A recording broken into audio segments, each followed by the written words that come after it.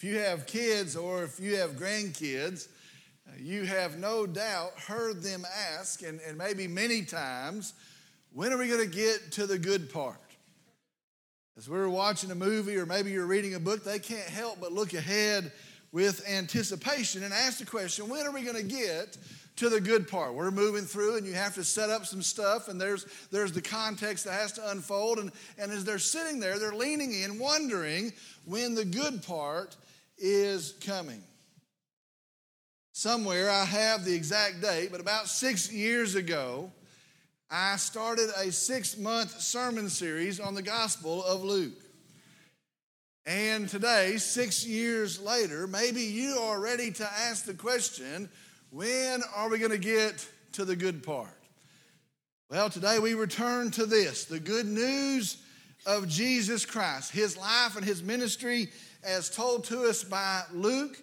Today we return to the Gospel of Luke. And let me just tell you, it is with great anticipation, it is with a sense of great expectation, and it is also with great trepidation and reverence that I tell you this morning, we are to the good part. This morning we will set the stage for the final act, the final God-glorifying act of our Lord and our Savior, Jesus Christ. And so 6 years in, the message this morning is entitled, Here Comes the Good Part. Today we're in Luke chapter 21. We're going to look at verses 37 and 38. And then in Luke chapter 22, we're going to start the chapter with verses 1 and 2. So again, Luke chapter 21, today verses 37 and then 38, and then starting chapter 22 with verses 1 and 2. Here comes the good part. I'm going to ask if you'd stand with me in the honor and the reverence of the reading of God's Word. Chapter 21, beginning in the 37th verse, says this. Now, during the day, he was teaching in the temple, but at evening he would go out and spend the night on the mount that is called Olivet. Verse 38, and all the people would get up early in the morning to come to him in the temple to listen to him. Now the feast of unleavened bread, which is called the Passover, was approaching. The chief priests and the scribes were seeking how they might put him to death, for they were afraid of the people. Let's go to the Lord in prayer. Dear Heavenly Father, we come today, and I'm thankful for you. And I'm thankful for my hope and my salvation, the forgiveness of sins that comes to the cross of Calvary. Lord, I'm thankful for a gracious and kind Lord, a Lord that shows tremendous love to me. Lord, I'm thankful for the truth of your word, and I pray we would not neglect to see how tremendous it is that we're not tossed about, but we have the truth of your word. Lord, I'm thankful for the Gospel of Luke. I'm thankful for your word, your truth. I'm thankful for the account of the birth and the life of Jesus. Thankful for the account that reveals our salvation.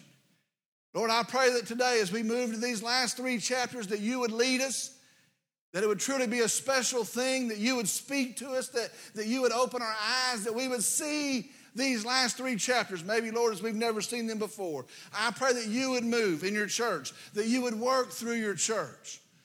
Lord, I pray for myself that you would again show me and reveal me who you are, that I would draw closer to you. And I pray the result of all of this would be you would be greatly glorified. Lord, we love you. We do praise you. We worship you. And I pray all of this in Jesus' name. Amen. You may be seated.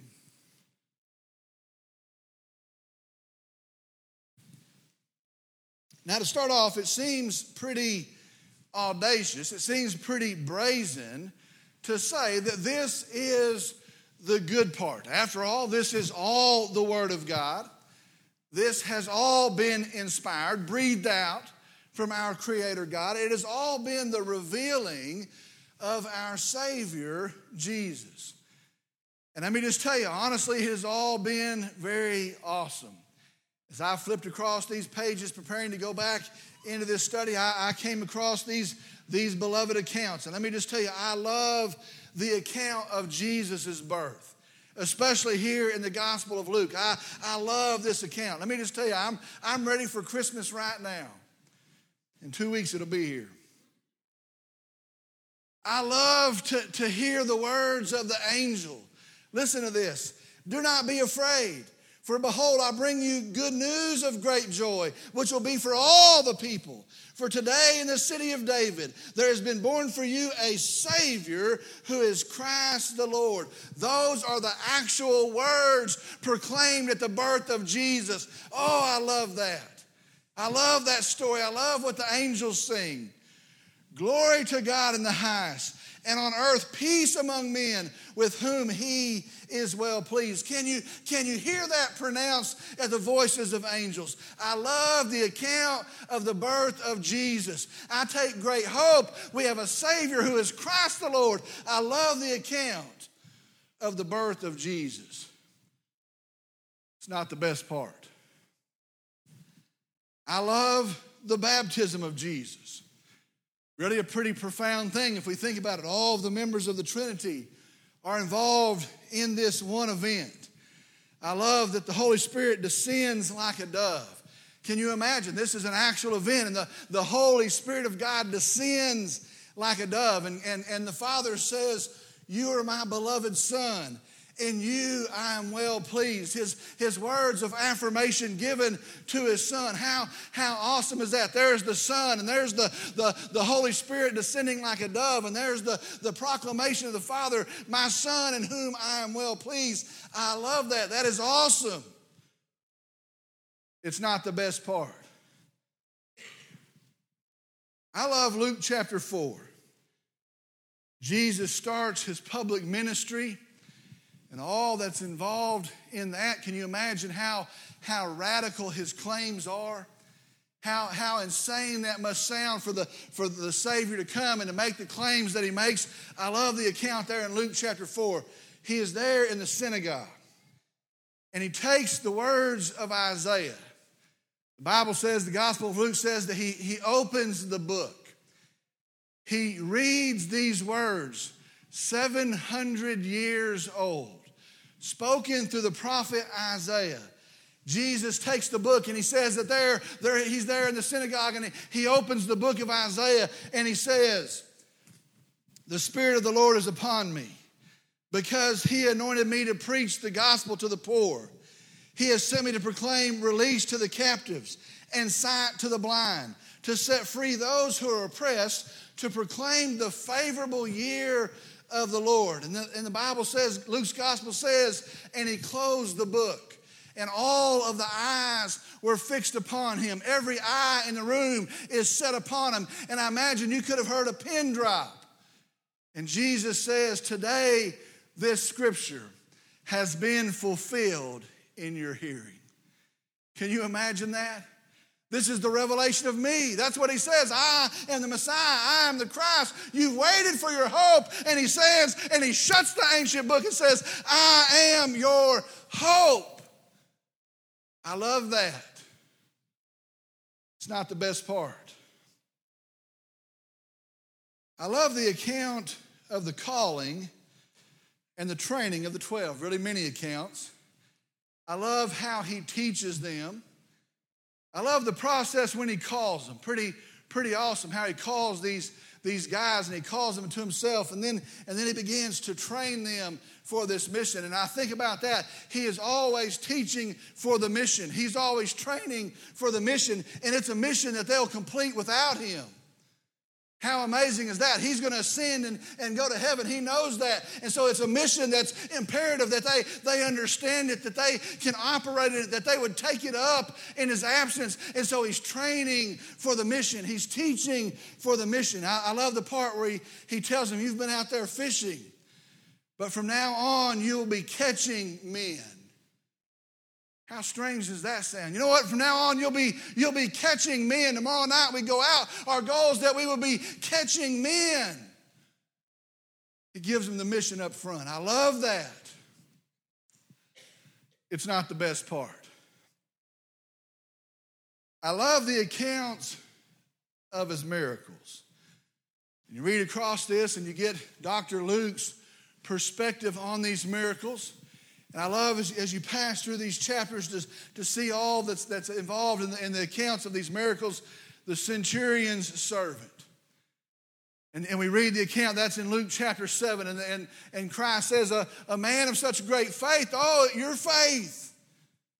And the person is healed before they even get there. Chapter 8, the Gerasene demoniac. And what an awesome thing. Here's this person in torment, absolute torment. Their life is stalled out, and they exist in oppression and torment. Jesus casts out those demons. And the person is set free, and he says, oh, let me go with you, let me go with you. He actually tries to get in the boat. Oh, let me go with you. And he says, no, you go back. And you tell him what's happened to you. I love that account. Chapter 9, the feeding of the multitudes. And maybe we hear that so many times as we grow up as young children, we lose the astonishment with that. Can you imagine? That's an actual event. That's not a superstition, not a fable. The feeding of the multitude. And there's another meal, and another meal, and another meal. Look over there. They're not going to get to eat, and there's another meal, and another meal. Oh, look at the multitude, and there's another meal, and another meal. Surely those 100 back there, it's not going to, and another meal, and another meal. Can you imagine Jesus during that? Pass it out. Does he smile? Pass it out. Actual events pointing to who he was. Today there's a cloud around the miraculous. Sometimes we want it to point to us or to point to something else. All of those miraculous events said Jesus is the Savior. All of those miraculous events said Jesus, he's the Messiah. He's the one. They all pointed to the truth of who he was. He truly is the Savior sent of God. I love that. It's not the best part. I love his parables, his stories that reveal himself and really reveal his own heart. And I don't know if as I move through that, I love these parables. I love the parable of the lost sheep. And he tells of the man that had 100 sheep. He has 100 sheep. His day is secure. His wealth is secure. He has 100 sheep, but one of them strays away and he leaves the 100 sheep. That's an illogical thing. That's not a smart thing. Here are the 100 sheep, and one of them's gone. The 99 are still here. And he leaves the 99. And the Bible says he goes into the open pasture. He goes out into the danger. And he finds the one lamb that strayed. The Bible says he picks it up and he lays it across his shoulders and he returns to the fold. I love how he tells the neighbors when he gets back, rejoice, rejoice with me, for I found my sheep that was lost. How awesome that picture is. You see, I am that sheep. You are that sheep. And he leaves the 99 and he seeks out the one out in the midst of the danger and he picks us up. And he brings us home. Rejoice over the one that was gone and now is home. I love the story of the faithful father. I've changed the name. It used to be called the prodigal son. Luke chapter 15. I love this story of the faithful father. Though his own son shames him. Keep your name. Keep your stuff. Keep your inheritance.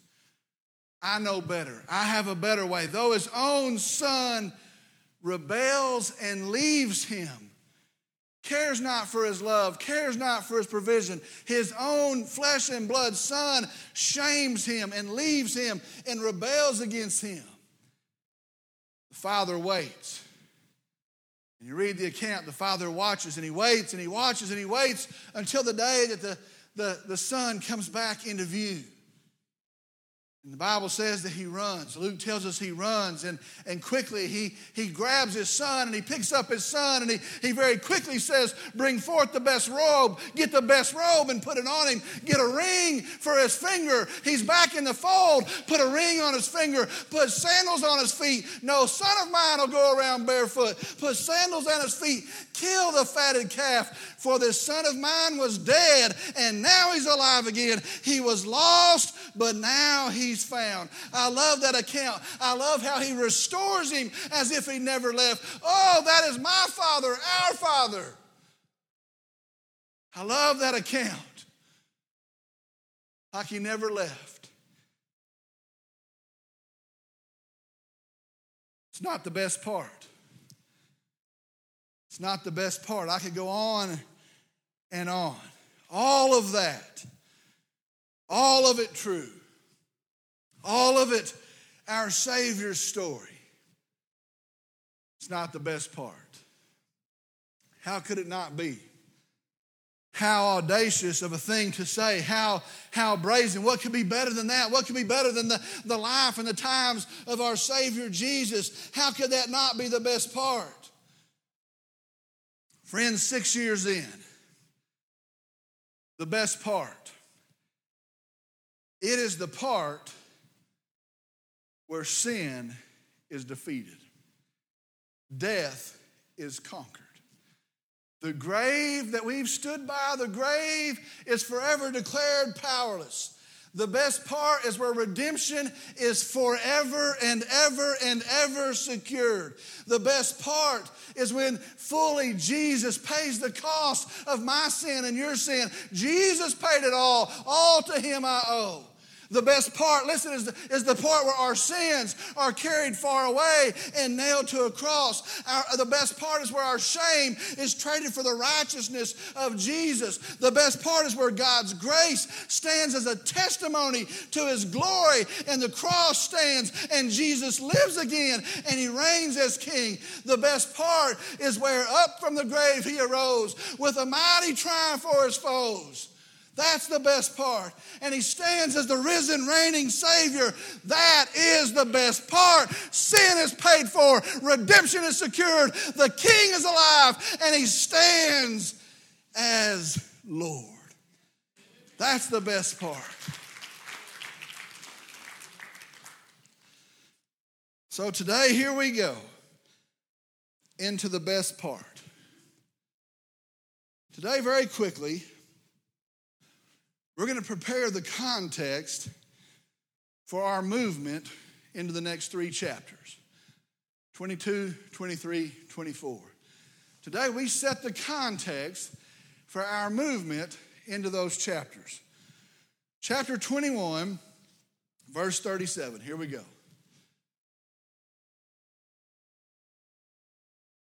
Now during the day he was teaching in the temple, but at evening he would go out and spend the night on the mount, which is called Olivet. Now, I want you to really listen to that. I want you to try to set the stage in your mind. We're heading into the last days of our Savior, Jesus. Again, I want you to listen and set the stage in your mind. Verse 37 again. Now, during the day, he was teaching in the temple, but at evening he would go out and spend the night on the mount that is called Olivet. This is the pattern of Jesus' last week. With the cross looming, now think about that, of all the things that you would do, of all the things that I would do in your final week, with the cross of Calvary looming, these are the daily happenings of Jesus' last day. The Bible says during the day he teaches in the temple. Now, I want you not to miss the irony of that.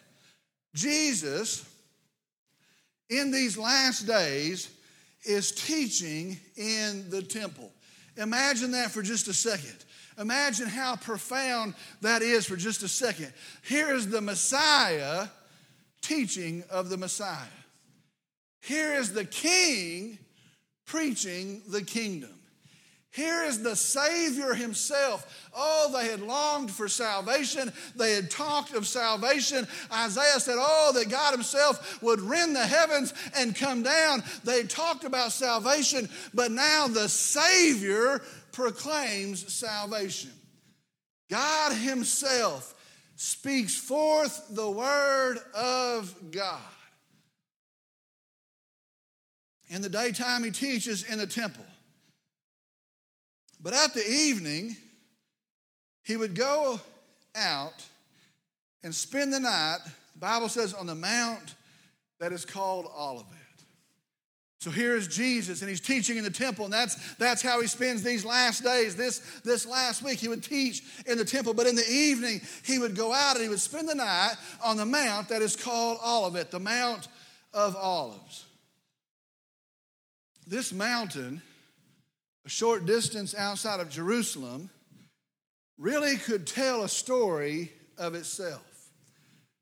This mountain, this short distance outside of Jerusalem, this mountain, this little hill up outside that's covered in olive trees, that's where David, when he quickly leaves Jerusalem, Absalom is rushing into the city, and David is forced to leave quickly. He leaves, and the Bible says that he goes, and the sin of his household, the pain of his household, the chaos of his household. Here's his son, and he rushes into the city, and King David has to leave in a hurry, and he goes to this mountain, and the Bible says, and he weeps all the way there. On the Mount of Olives, he weeps over the pain and the chaos of his sin. It's on that mountain. It's on that same mountain that David's son, King Solomon, set up high places so his pagan wives could go and worship. Now, he broke the command of God. He wasn't to intermarry with these pagan people, but he takes these pagan wives, and they desire to worship. And so he says there on this mount, outside of the city, the Mount of Olives, they would set up these high places for them to go and worship their pagan gods. And so even though they're outside of the city, and maybe they've got some distance from the Mount of Olives, they can still see the Temple Mount and the true worship of the one God. So here on this mount, there's the practice of evil pagan worship. It was on this mountain that a young king named Josiah would take his stand for God's word. It was on this mountain just outside of Jerusalem. He would take his stand for the glory of God. And he himself, he goes and he pulls down those high places. He pulls down those false temples. And he has those priests, those pagan priests put to death. And it's there on the same mountain that he takes a stand for the word of God. All for the glory of God. Same mountain. We know this mountain that had seen wickedness and had seen worship. It's the same mountain that we find Jesus would retreat to pray. When the crowds would press in, he would withdraw and he would go to this mountain, and there Jesus would pray. We know that it's on this mountain that as he comes over the hilltop and makes the final trip into Jerusalem, it's on this mountain that he prays over the state of his people. He came into his own, and they received him not, but he looks at them not in anger, but in severe pain. He weeps over his people. Oh, Jerusalem, Jerusalem, it's with its feet on that mountain. It's on this mountain that Jesus will be betrayed. The garrison comes, a bunch of guards, and they're led by Judas. And it's on that mountain that Jesus is betrayed. It's from that mountain that we'll find Jesus ascends and he goes to heaven. The Bible says it's on that mountain that Jesus will come again. So during the day, Jesus was in the temple and he teaches. And at night, Jesus retreats and he rests on this mountain. Verse 38. And all the people, listen to this, and all the people would get up early in the morning to come to him in the temple to listen to him. And all the people would get up early in the morning to come to him in the temple to listen to him. The word all there, the Greek word for all, means a great number. And so understand, this is no small crowd. This is a vast number of people. This is a sea of people that would come to listen, to hear Jesus. And all the people would get up early in the morning to come to him in the temple to listen to him. As I picture this scene, as I picture these days, I think about the Old Testament sin offering. The Bible tells us that the family would take a lamb. They would select their most valuable lamb, their lamb that didn't have a blemish, They would take that perfect lamb and they would raise it themselves. They would raise that lamb. It would become familiar to them. They would bring it home. It would be at their house, and maybe the kids would help feed it. And that would be part of their routine. In the morning, there's the lamb, and they would feed the lamb before they rushed off to their other things. In the evening, they would come again, and they would feed the lamb before they went in for their evening activities. And the lamb would hear their voices. And the lamb would get used to the voice of the master and the voice of the wife and the voice of the kids. The lamb would hear their laughter as they're laughing in the house, and it would spill outside of the window, and he would hear their laughter as they play there in the yard. And the lamb would sleep there at their house. And maybe in the afternoon when it was sunny, the lamb would run and it would kick, and the kids would chase after it. And the lamb was part of their lives. It was familiar to them. Until they would take this lamb that they knew, this lamb that knew their voices, this lamb that had become personal to them, and they would take it to an altar, and for their sin, it would die. And picture this scene as well. Here the Lamb of God walks down into this city. He is rested there on this mountain, and he walks down into the city, and as he does, he hears them. He hears the voices as he draws closer. He hears the crowd as he draws closer, and he begins to see them. And maybe some of them are familiar to him, and he looks and he can see their eyes, and he can see the joy in their eyes or the hurt in their eyes. And so he hears and he sees this people, and maybe on the road as he comes down in, and maybe they're at the gate to the temple, there are kids, and they're outside and they're playing, and he hears the laughter of their games, and the lamb also was familiar to them.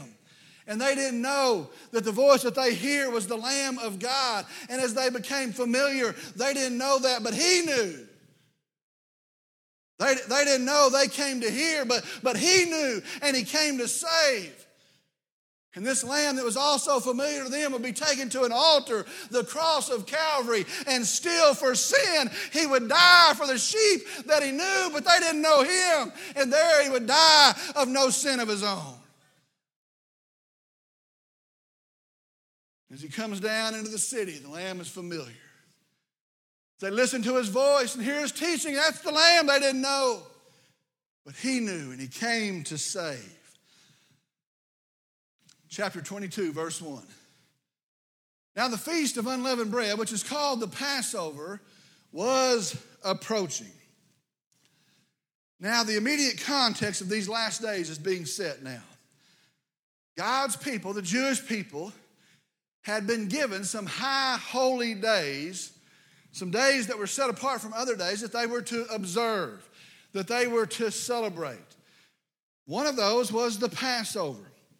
This was an event where they remembered the event of the blood of the lamb being taken and smeared over the door. They're there in Egypt in the last of the great plagues. They would take a lamb and they would smear the blood over the door, and the angel would pass over and they would be delivered. God reminded them of his grace. God reminded him of his promise of deliverance. And so he had trained them. And so this Passover event, they celebrated the blood that would be spread over the door, that they would understand God is faithful, God is powerful, God delivers. Salvation comes through the blood of an innocent lamb. Another was to celebrate or observe the feast of unleavened bread. They would remove all the leaven, all the yeast from their house for 7 days. And it was quite an ordeal. They would sweep it up, and the kids would participate. And just a little bit of leaven, remember Jesus quotes that, a little bit of leaven leavens the whole lump, and just a little bit would spread. And so they'd be very diligent to remove the yeast, the leaven from their house. It was to remember the day that they had to leave Egypt in haste, and their deliverance had come, and God had provided their deliverance. And so they're not going to have time for the bread to rise. And so he says, take your unleavened bread and quickly go. And so they would do this to remember the deliverance of God, the power of God. Again, it was to celebrate God's grace shown, his salvation that he provides. And these days, the Bible says, we're soon approaching.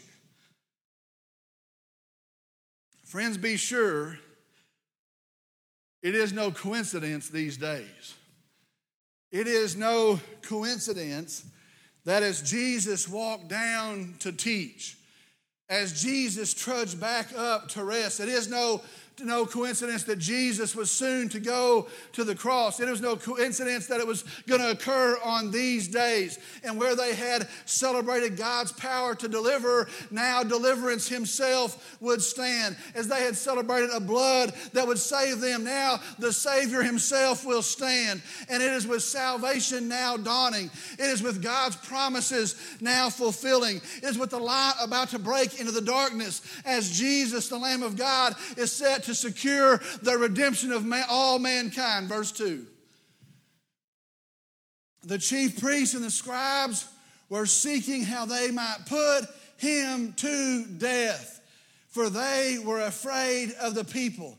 Do you hear that? The chief priests and the scribes were seeking how they might put him to death, for they were afraid of the people. Friends, the stage is now set for the cross of our salvation. Friends, there is a collision course. And as the Lamb comes down, as they collude, the altar is going up. And as evil men plot, the Savior now presents.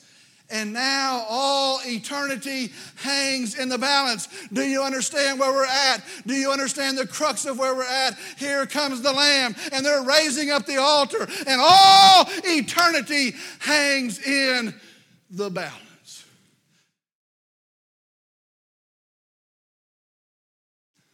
We'll stop there today.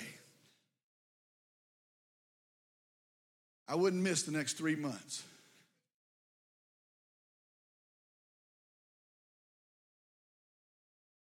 Spoiler alert, Jesus wins. Amen.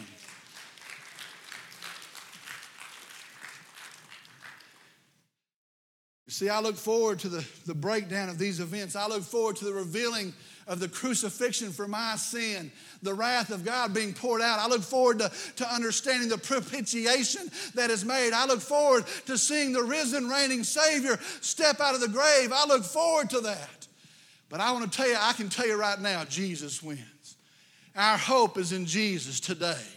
Our security is in Jesus today. Our salvation, the forgiveness of sin, is settled in Jesus today. If you've never put your faith in Christ, settle that today. If you've never put your hope in the Savior, listen, it's finished, He wins, settle that today. His grace is offered today. Jesus wins. Let's pray. Heavenly Father, we come, and I'm so thankful. I'm so thankful for a gracious, kind, loving Lamb who knew and who knows and who looked into the eyes of the sheep, people that would turn against him and nail him to the cross, and yet he goes anyway. He loves them. He would carry their sin far away. Heap it on him. Heap it on him. He'll remove it. Lord, I pray for the next few months as we go through these verses. I pray that we would grow, that our love for you would be deeper yet, deeper still. I pray that our resolve to honor and to live for the glory of the Lamb would be strengthened, that a fire would boil out of it. Lord, I ask that you speak to us. At the same time, I know the work is finished, and I know your grace is offered. I pray for some today that need to settle it. I pray that today, on this day, it would be the day of their salvation. Stir in their hearts. Lord, we ask that you would move in this time of invitation. I do. I ask that you would be free to speak and to lead and to direct. And I pray for anyone here that doesn't know Christ. Lord, I pray that any barrier be removed. I pray that the gospel will be so thoroughly presented that they would understand. I pray that your Spirit would draw them. I pray again that today will be the day of their salvation. For your glory, for your glory. Lord, I pray for us that are saved here today. I pray as we grow in the understanding of our Lamb, that we would be renewed, that we would be encouraged, we would be steadfast, that we would stand. Lord Jesus Christ, I love you. I praise you. We worship you. And I pray this in Jesus' name. Amen.